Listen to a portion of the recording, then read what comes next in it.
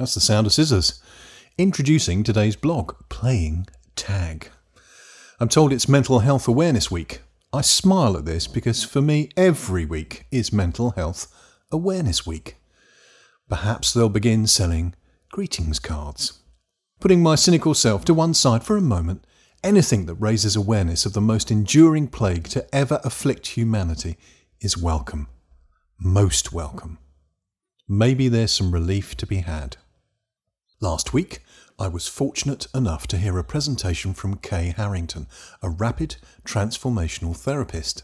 She mentioned the metaphor of tagging, where our younger selves have uncritically accepted the tags people have placed on our personality and performance and potential over the formative years.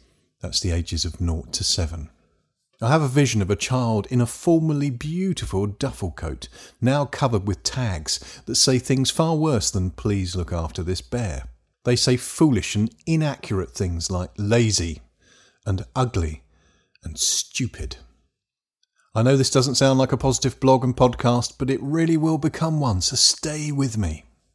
You and I, without our knowing consent, have accepted a whole plethora of tags in our most suggestible years.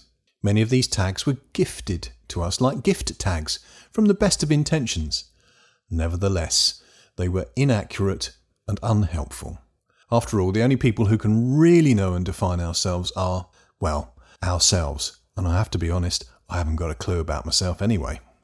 The well-meaning authority figure who innocently suggested we'd make a great nurse, or fireman, or counsellor, or accountant, or teacher, or bricklayer, or surgeon, or mother, or father, knew very little of what we'd really be great at.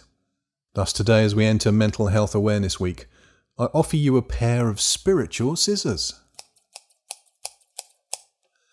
With these scissors, I offer also a suggestion. Feel free to snip the strings holding any tags to your beautiful and delightful duffel coat. Am I lazy?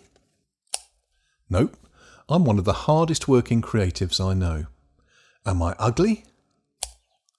No, I have a beautifully repaired soul, brought back to wholeness through the golden threads of kindness and unconditional love I have experienced at the hands of others.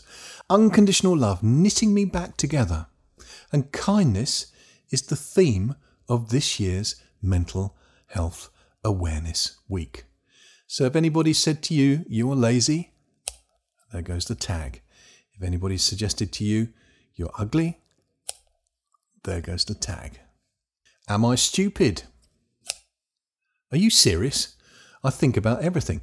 If the unexamined life is not worth living, I think that was Socrates, my life is most definitely worth living. I could be the most considered soul in history. I am forever examining my life. That is not a sign of stupidity. Enjoying this snipping. Take the scissors to the strings that still hold your own limiting tags and labels in place. There they go. Sever them. And share with us the limiting programs and beliefs you are becoming free from. My favourite ridiculous belief is wasting my time waiting for the one. That soulmate who completes me, heals my loneliness. Blech. What a crock of never mind.